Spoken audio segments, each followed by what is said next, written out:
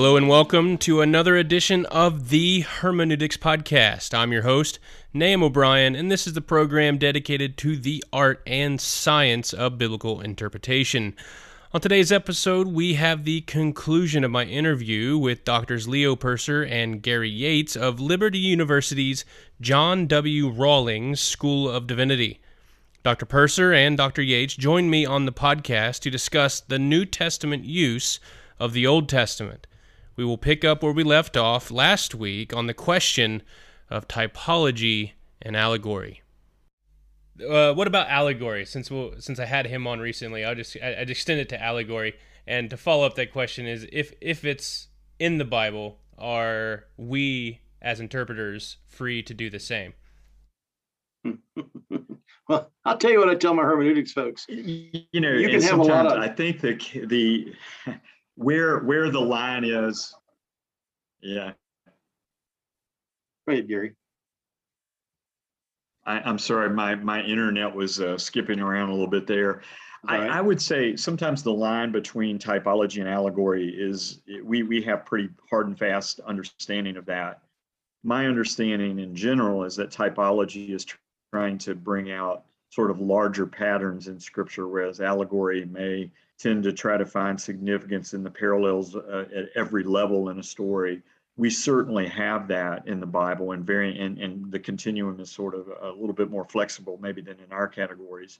But obviously, I think the best example that most of us think about is Galatians chapter 4, where there you could argue that this is kind of a form of typology that seems to go a little bit more into allegory. Paul even refers to it in that way. To me, I'm a little less hesitant I'm a little more hesitant with the idea of us allegorizing and doing that sort of interpretation. In Galatians chapter 4, I wonder if Paul isn't engaging in that sort of technique because he's responding to his opponents and using an argument or a methodology that they would have accepted. Whereas that may not be something that would necessarily resonate in our audience if we're trying to build a biblical case or an argument in that way. Typology seems to be more sort of generally related to the idea that God is at work in history. These patterns are repeating themselves. But again, I know that sometimes the line between typology and allegory for the biblical writers probably wasn't as clear as maybe we make it in a modern context. Like I was going to say, I tell my hermeneutic students that we often have toolkits for our hermeneutics, and 21st century folks have a pretty expansive toolkit because we have everything that's gone on before us to build on, right?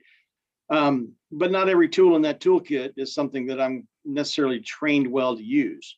That's how I view allegory. Paul certainly uses the word allegory to describe what he's doing, even though I kind of agree, Dr. Yates, it sounds more like typology than allegory. Maybe it's a typology that bleeds into allegory. I'm not sure how you want to read that.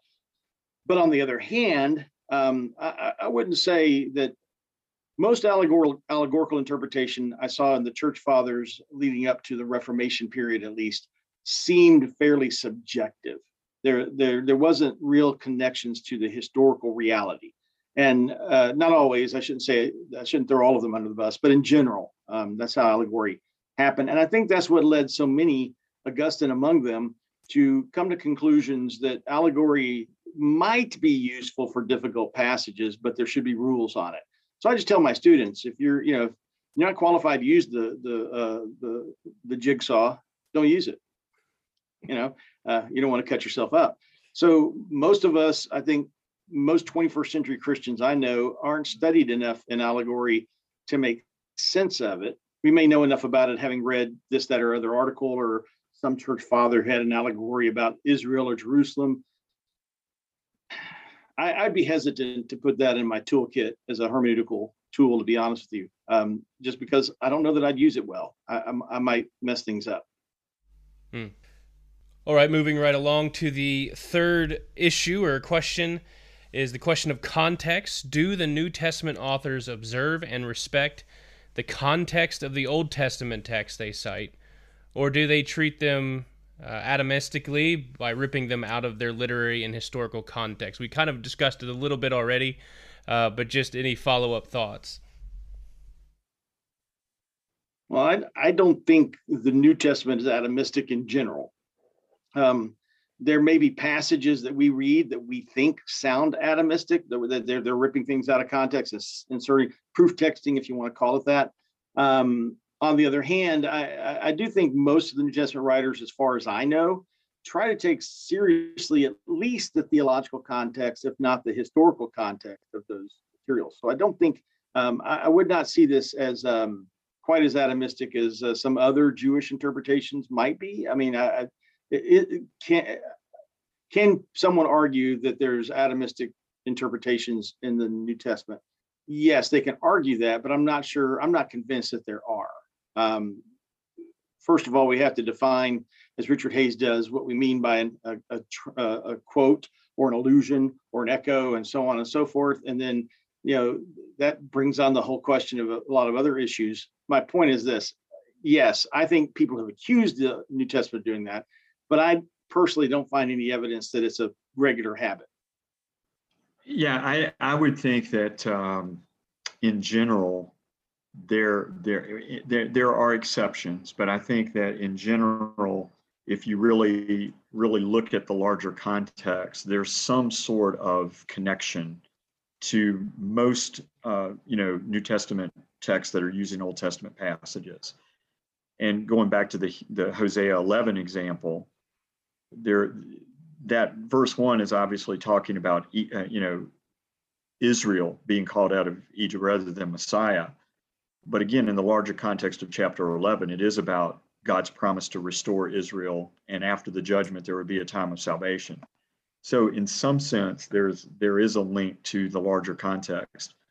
The other thing that you have to keep in mind is that at times, they're really just using the Old Testament for illustrative purposes, or they're using the language of Scripture because of the familiarity that people have with Scripture, and that sort of infuses significance into whatever you're talking about.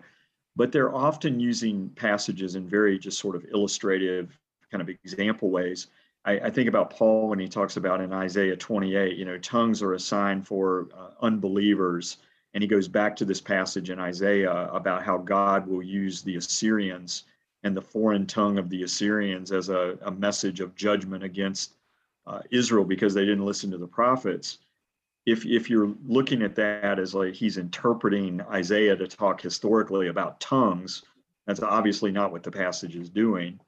But if he's using that passage to make an illustration, to draw an analogy, to give an example, and again, their examples are infused with Scripture, I think that's a lot of times what's happening, where we might look at it and say, well, those two texts look very disconnected from each other, and there's a total disregard for what's going on in the historical setting of the passage.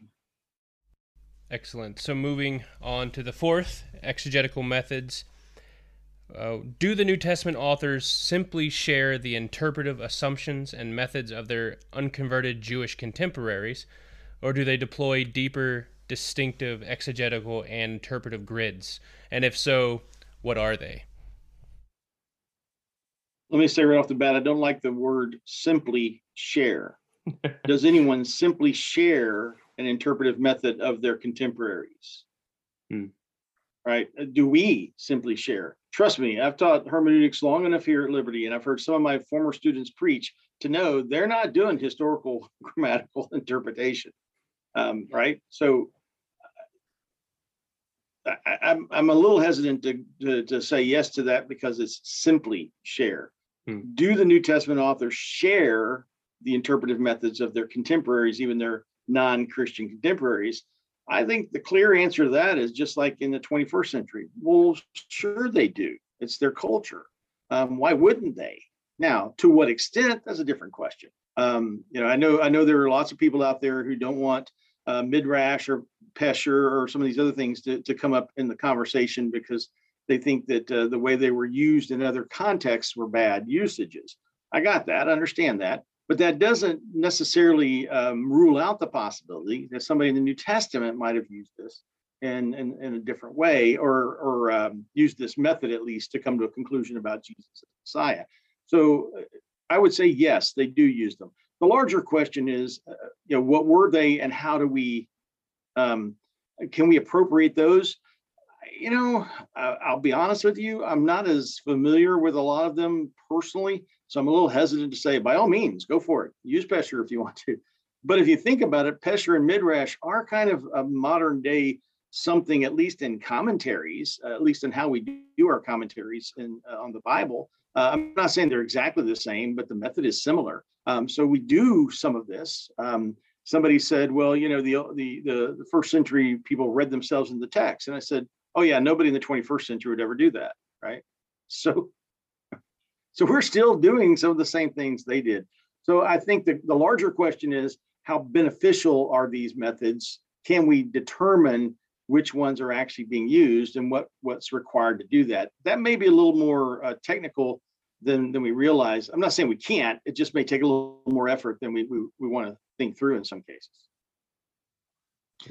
To me, an example of this would be where they share something, but there's a distinctive idea. Like the Qumran community believed that the eschatological era had arrived and that they represented that community. The New Testament writers share that same conviction that they are the eschatological community, but they see that because of the coming of Christ. So they share a common eschatological orientation to their understanding of where they are at in salvation history. They have a very different understanding of why and the significance of Christ being the reason that that they see themselves in that way. So I think that's where they share some of these things, but from a distinctive Christological Christian perspective, but they believe the last days have arrived, and see themselves as the fulfillment of those promises and that sort of thing. The new covenant has been inaugurated, and that. So I think there's both similarity and difference. The ways that the Jews sometimes do midrash and those types of things, they often use methodology and whether it's like the atomistic use of words or sort of lifting things out of context that may be a little bit foreign to us. I do think that the New Testament writers do at times use these types of things as a form of argumentation. I mean, they're doing apologetics for the gospel in a first century context. So how would they not use those types of things? But midrash basically is just the idea that we're searching or seeking for a deeper meaning, significance, application of the text. And most of our sermons, Bible studies, contemporary applications that we make are, and I used to have a professor that would, he would dismiss some of that's a Christian midrash and that sort of thing. But, in a sense, we're all trying to fill out the contemporary significance deeper, like how do we put this into practice in our culture versus theirs? So I do see some of those similarities between even things like midrash and the ways that we as Christians read and apply scripture today. So my final question for you all is the idea that we briefly mentioned earlier, but the concept of replication. Can we, as contemporary readers of the Bible, properly duplicate the exegesis of the Old Testament exemplified by the New Testament? Much easier stated, can we model the hermeneutics of the New Testament or the New Testament writers? I'm going to say yes, because I believe that their reading of the Old Testament is something that they learn from Christ Himself, and I think if we could go back and hear the sermon that Jesus preached to the disciples on the road, or the discussion that He had on the road with the disciples that didn't recognize Him in Luke 24. I think we would see Jesus patterning, or showing the pattern of this type of typology and things that the apostles are going to reflect in the New Testament themselves. So in light of the fact that we share the assumptions that they have, that the eschatological era has arrived, that Christ is the Jesus is the fulfillment of the messianic promises and those types of things, if we share those theological convictions, we're obviously going to read the text of the Old Testament in the same way.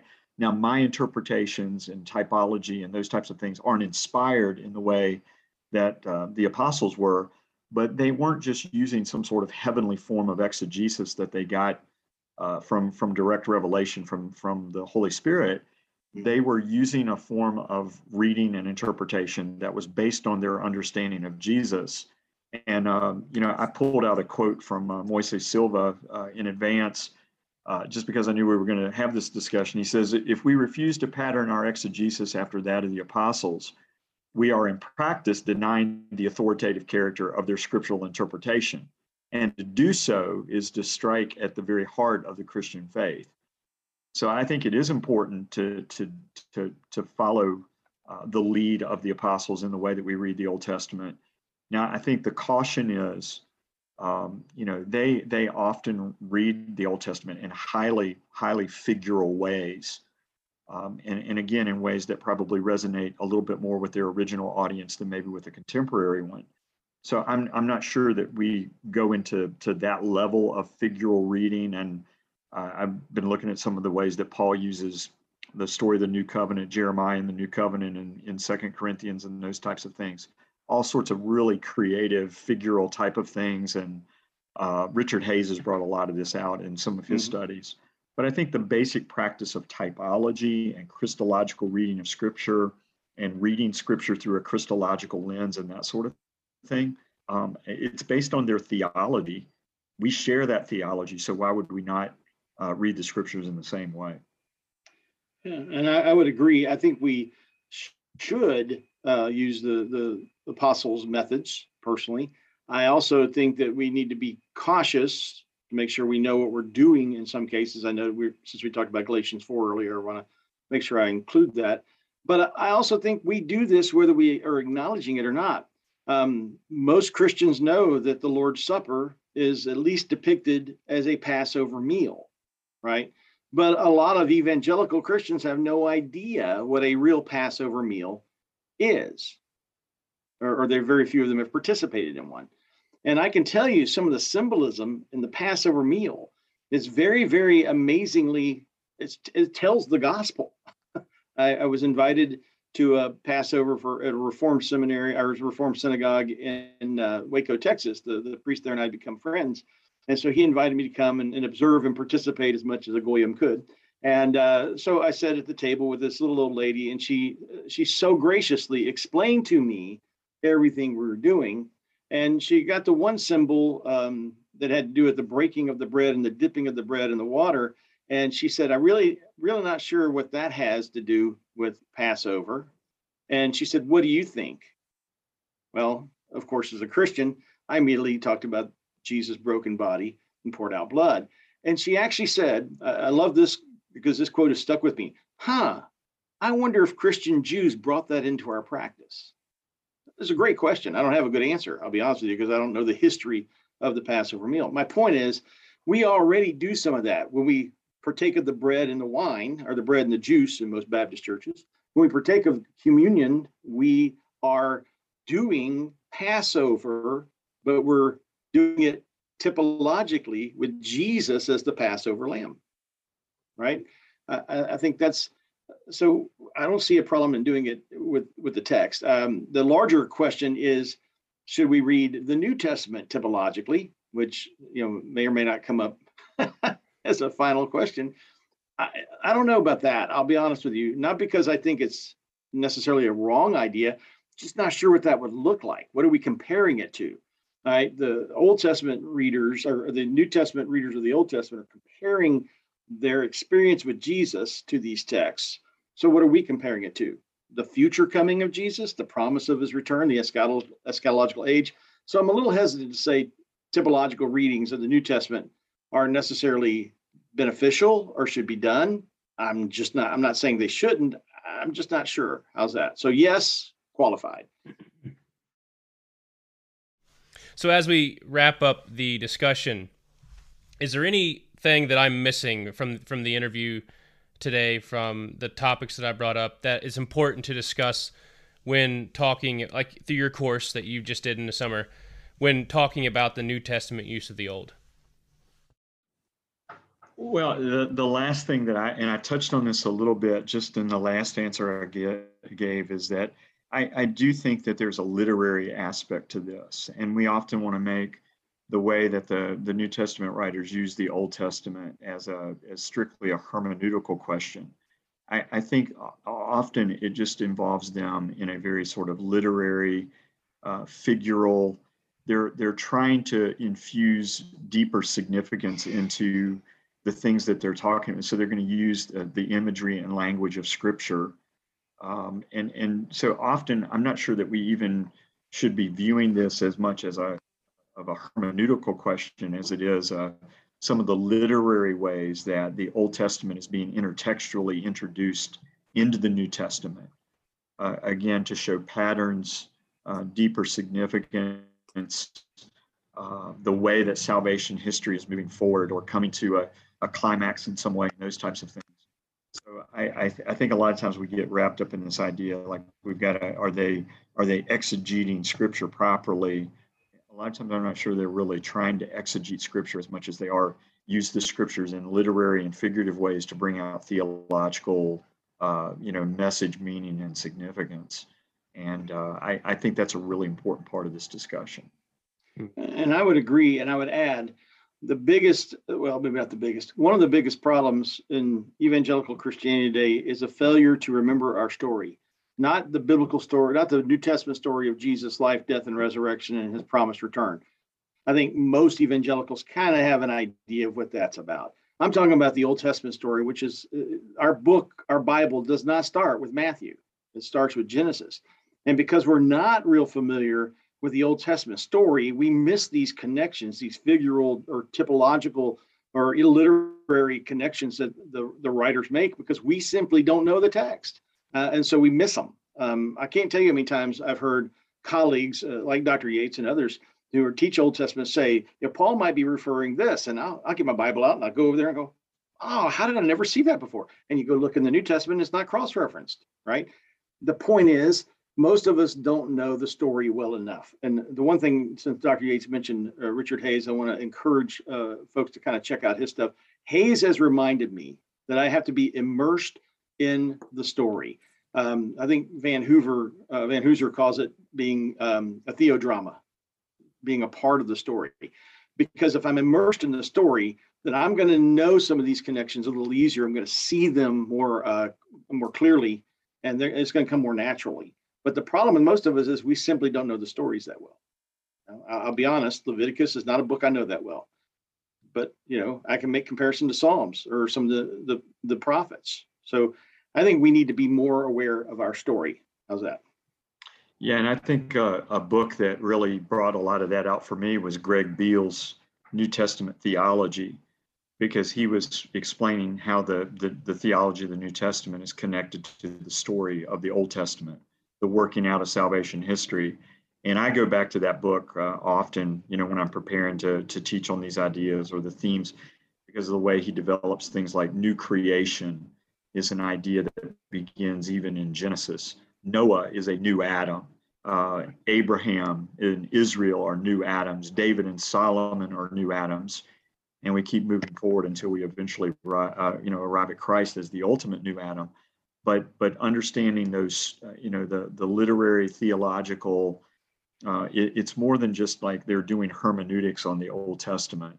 I think they're theologizing on the Old Testament in highly, literary theological ways. And that book has helped me to really, put together parts of the biblical story and how salvation history connects together. I think maybe that's a key aspect in this, is that make sure as we're working through the use of the Old Testament and the New, that we're keeping that focus on the development, the story of salvation history, and how that's working itself out. So I wrote down Greg Beale's New Testament Theology. You both had mentioned Richard Hayes. What are some books that you would recommend from him? He has the Echoes of Scripture books and Paul, the Gospels. If you're looking for a smaller version on the Gospels, we've used the Reading Backwards book in our class, and he has a chapter on Matthew, Mark, Luke, and John, and kind of their use of the Old Testament. And those are excellent resources. I'll admit the reading backwards book really impressed me. As I read through it, he made connections that I never quite seen, but as he made them, I went, "Oh, that's so intuitive. It's there." So again, this brings me back to the fact that Hayes made me go, "I got to go read my story better because I didn't see that connection." Yeah. So I think all three of those books by Hayes. The two echoes of scripture are very technical. So just as a heads up to your listeners, but the reading backwards is a very readable text. Okay, before I let you go, I have one more question, particularly for Dr. Yates, because he wrote the book, The Message of the 12. Who is your favorite Old Testament prophet, and why is it the prophet Nahum? Well, just because of he spawned a podcast from one of his namesakes, so obviously that has to be at the top of the list. And anybody that would prophesy the destruction of the Ninevites has to be a good guy too. So, yeah, it does. I do often wonder though if Nahum was jealous of Jonah. I mean, Nahum prophesied it, then Jonah prophesied it, and they repented. I don't know how they would have reacted to that. I'll be honest with you, but yeah. I've always wondered if Nahum had the same mindset that Jonah had towards the Assyrians. Or, yeah, the Assyrians. Did he want their judgment just as bad as Jonah did? We don't really get a sense of what he's thinking. We just get the message. But yeah, I don't know. I've always wondered that. I'll be honest with you. I get the distinct impression, at least in the Hebrew. I took a minor prophets class at Baylor. It's one of the few Hebrew classes I actually took. And Nahum's language is just almost, at least from my perspective, was almost angry. I mean, the horses are riding and the trampoline's going. It's just, you see this image in your head, and it's almost like he's standing back there going, and they deserve it, right? I don't know that Nahum really said that. I'm putting obviously words in the prophet's mouth. Jonah, on the other hand, actually does. He says to God, "Hey, I knew you'd be nice to these people. That's why I don't want to preach to them." So it does make you wonder what the connection is between these two, as far as the prophecies are not, dramatically different in the sense of the warning, but they're at least different in the outcome. I don't guess we know what Nahum's outcome was, do we? I'm not aware of it. Yeah, I don't know. But I usually, I'm sorry, go ahead. No, I was just going to 612 BC, the Babylonians come and destroy it. So, he got the less envious job. Jonah got to preach the salvation, and so he had to preach the judgment. So yeah. The first sermon I ever preached was in my independent fundamental background. And I made a bold statement to my youth pastor one day that I didn't think his job was too hard, and so he challenged me to write a sermon on my own. So I went down to the local bookstore and bought J. Vernon McGee's commentary on Habakkuk and Nahum, and I wrote what I thought was a majestic sermon on the book of Nahum, and lasted all of 6 minutes, I think, and. I finally, when I was packing to move to Norway, I discovered the sermon again, and I read it, and it was a hermeneutical nightmare. It was horrendous. Well, preaching on Nahum is gutsy anyway, so I guess you get bonus points for level of difficulty. It was all my interpretation was all about America, of course. Right. So I usually end every interview by asking if is there anything that we can pray for you guys about, the listeners in the coming weeks ahead, stuff that you got going on in life, so on and so forth. Well, personally, my wife battles multiple sclerosis, and so she's immunocompromised. So with COVID, it's kind of slowly slowing down here in the Lynchburg area, I'm happy to say. But there's still this, edginess about how often can she go out and should she go out. And then I've come in here to the office on a regular basis. And so just prayer for protection. And then we use good wisdom. Yeah. I think for me, along with teaching right now, I'm pastoring a church here in the area. And so just wisdom and kind of balancing those responsibilities and being faithful to both areas of ministry that God's given to me right now. So And I will say this, just because I want to brag about my colleague.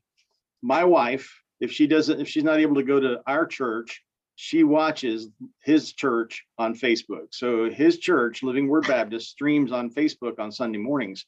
And it always frustrates her when your microphone doesn't work, Gary. You'll get into the sermon and the bits and pieces of it will cut out. So just as a heads up. They're just turning me off. They're just turning me off, I think. The sound man trying to give you a heads up. Yeah. But no, seriously, with all joking aside, he is online, and I also do some preaching duties at Forest Community Church. Our church is live streamed as well. We have a pastor that preaches half the time, and I preach the other half. We love to have prayer for our ministries, and again, if any of your listeners want to tune in at some point, they're welcome to do so. So that's Forest Community Church. Yep, that's correct. Forest Community Church. Lynchburg, Virginia, or it's in Forest, Virginia. Yeah, okay. And yours was Living Word. Yeah, Living Word Baptist Church, and it's also in Forest. Okay. All right. Well, hopefully the listeners will be praying for you in the future weeks and attending some of your sermons. I didn't know that you guys are actually preaching in churches, so I'll probably attend some of them as well. But again, thank you so much for joining me on the podcast today. It's been a real blessing for me just to see you guys again. And I know we didn't have the deepest relationships at college because I was also doing a double major in aviation, which if I had to go back again, while it was very cool, I'd probably focus more in seminary. But I definitely enjoyed the time getting to know you a little bit at the school, and this has been just wonderful. Yeah, thanks, Liam. It's been. I appreciate the chance to reconnect. So, God bless. I enjoyed it. God bless on your ministry as well. Well, that concludes my interview with Drs. Leo Percer and Gary Yates. I hope it was as helpful and edifying to you as it was for me. I'd like to thank them once again for joining me on the podcast to discuss the New Testament use of the Old Testament. You can find more information about Drs. Yates and Percer at liberty.edu/divinity. Again, that's liberty.edu/divinity. Or you can find more info in the description section to this episode. I'd like to close with a quote from Martin Luther. Quote, "I simply taught, preached, and wrote God's Word. Otherwise, I did nothing. The Word did everything."